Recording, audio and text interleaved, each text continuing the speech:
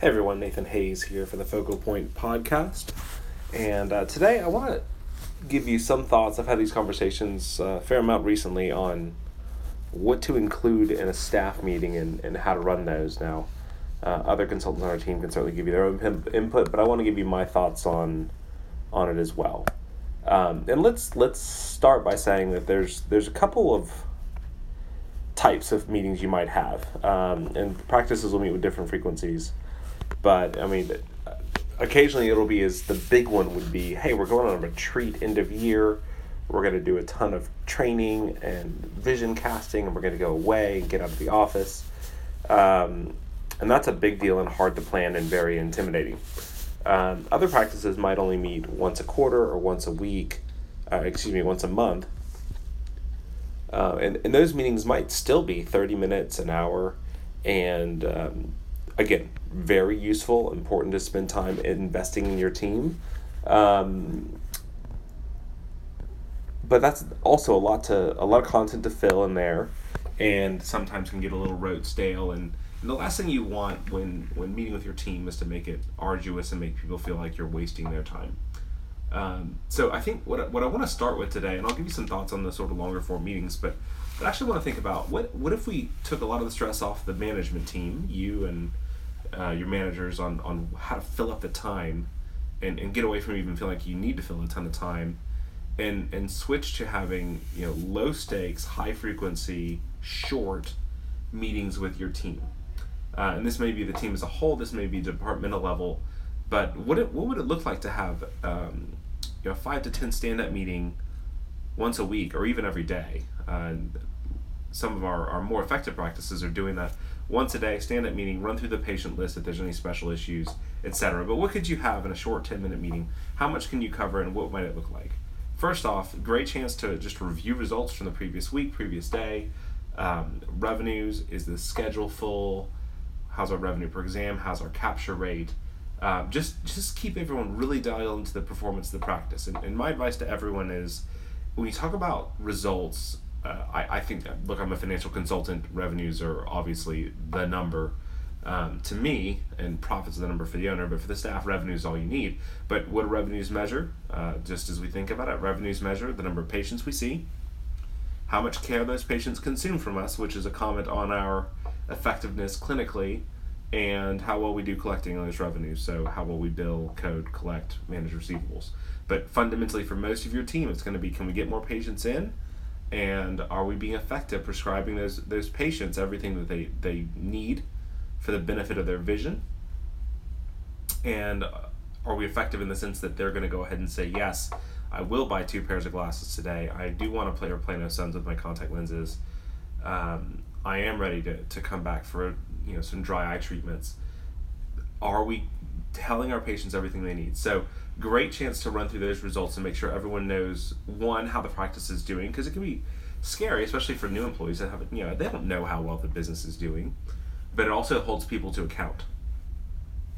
Second thing to consider in these short 5-10 minute meetings, run through result areas, run through patient volume, have different people report to you the results that they're responsible for. This is great for 2 reasons. One, you doctor or you manager are busy and don't have a ton of time that you need to be pulling this stuff together. 2, it's their job anyway, so why not have them do it and keep track of how they're performing.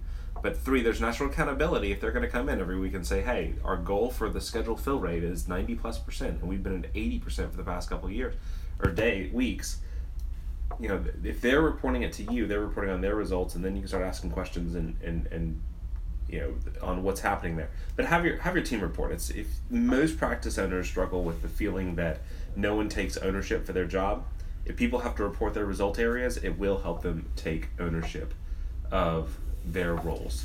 And again, even if there's only 5 benchmarks you're tracking on a regular basis, schedule fill rate, revenue per exam, capture rates, AR, days aging on the reports, whatever those are, as you're looking at them on a regular basis, always stop and ask the question, hey, is there anything, what can we do to continue improving on this? Are there any issues that are coming up? And also ask the question, which is really important, hey, what's working? What do we need to do more of? And then maybe you build on that, or it triggers new ideas. But always solicit the feedback from the staff. Hey guys, what's working? What's not working? What can we do to be improving? Short, frequent stand-up meetings, obviously a great chance to address very quickly any issues going on in the office. That could be interpersonal issues, that could be process issues, that could be patient issues. At every meeting, I'd want to bring in some patient reviews that have come in. Anytime you get them, read them to the staff, good, bad, and different. Break it down again. Hey, what worked here? What didn't work? What can we improve on? Etc. All right. So that's the short meeting, and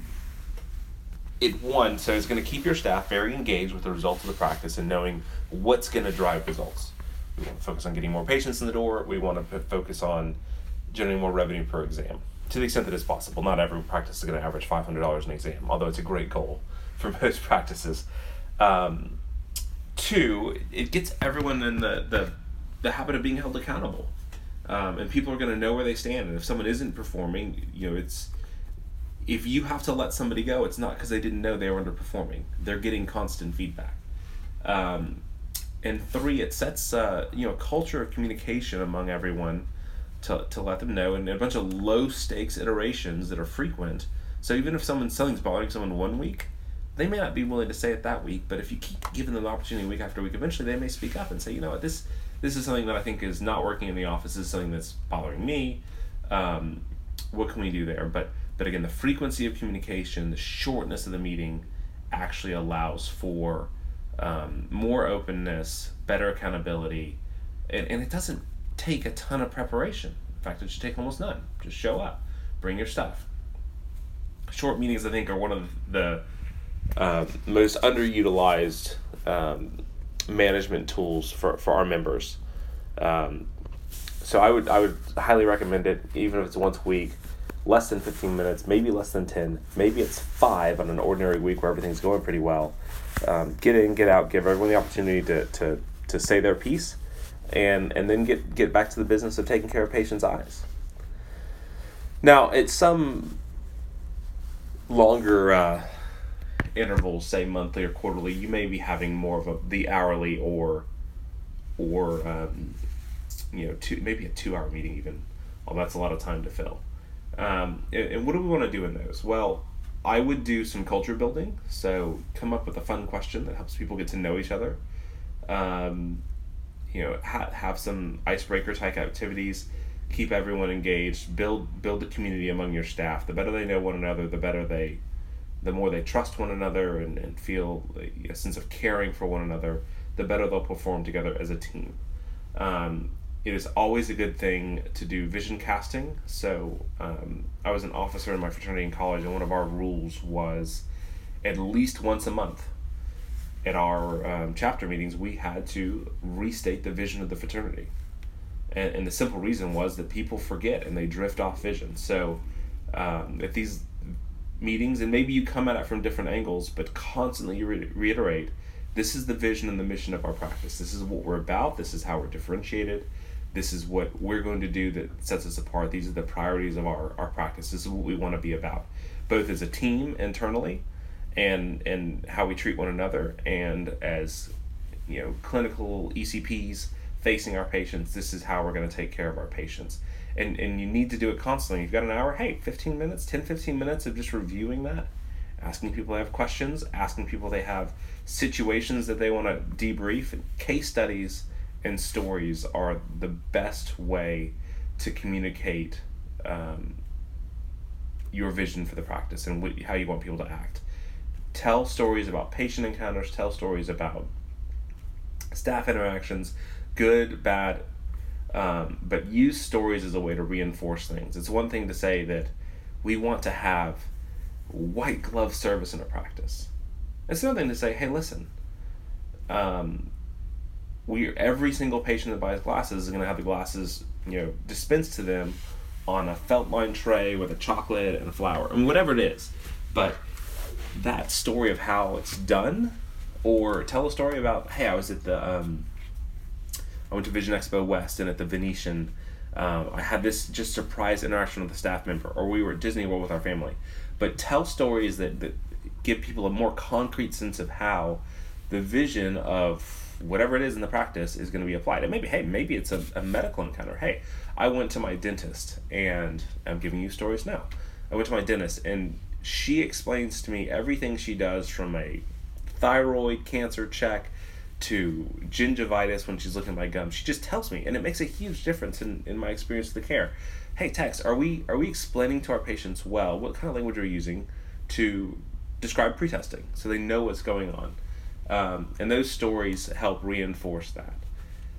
It's a great time to do some training, maybe one area of the practice a month, and have a staff member train. When I sold furniture, for instance, at our weekly meetings, on a rotating basis, it was going to be someone's job to learn everything there was about one sofa or one chest or one dining room table and describe the features to the rest of the team. And this can be even a little bit of cross training, but keeping everyone communicating. Have a team member talk about their job, explain what they're doing. If they're having to teach it, they're going to know it that much better. So again, engage your team in this, and bring in outsiders too. It's always great. And look, if you're going to have a monthly lunch meeting, why not have a vendor bring in lunch and do a lunch and learn as well, and give them 20-30 minutes to talk about their products. So that would be more your monthly meetings, and again, any policy changes you need to make. But fill it up in an hour, and that's where training and some more vision casting review stuff can go on as well. Finally, some practices will have a retreat, and this is a great time to get it, have some activities together as well. So, the stereotypical high ropes course type thing. But hey, maybe it's, we're all going to go get our nails did, or what have you. Bring the guys too and have them be embarrassing. That'll be funny as well. But on the retreat, I would absolutely plan on preparing leaders, managers, owners from the past year. Bring some stories of the big wins of the practice. We caught, we prevented blindness in this patient by catching something early. I'm not a clinician, so I can't tell you what that looks like. Or, hey guys, we were able to diagnose cancer, or we were able to change this person's life with vision therapy, and her grades are up. But absolutely bring those stories and have your retreats be very positive celebrations of success. Make it fun. It's going to take some planning. Give your staff some time to just go do stuff together as well. But one of the challenges of every organization, and this is true for leaders in particular, leaders have to make time for themselves just to work on the practice. But it is incredibly short-sighted to say that, hey, listen, my staff are expensive, that, we need to always be doing our work. And if you never take the time to step away from the work and evaluate how you're doing it and talk about improving how you do it, the practice will tend to stagnate. You'll lose control over the culture in your office that makes it such a nice place to work, or maybe it's not a nice place to work, how people treat each other, but also how they're treating your patients. Make time. And again, if you're worried about the long form, hey, taking them out of the office, paying them for days of work where there's no patient care going on, no revenue coming in the door, then it becomes that much more important to make the most of monthly 30-minute meeting and look at low, I can't stress enough, low risk, frequent short meetings as a way to just maintain open lines of communication from your staff back to you and from them, and accountability. So those are some thoughts on staff meetings for you that I hope help. Hopefully we've gotten you through a shortish morning commute. And as always, our IDOC team here, myself, I guess me, grammatically, and the rest of our team, if you want other thoughts on what to put in your staff meetings, give us a call, talk to your account managers about getting on our calendars, and we would love to talk to you more about how you're communicating with your staff, what you're measuring with your staff, and ways to improve it and push your practice forward. Thanks a lot, and this is Nathan Hayes signing off.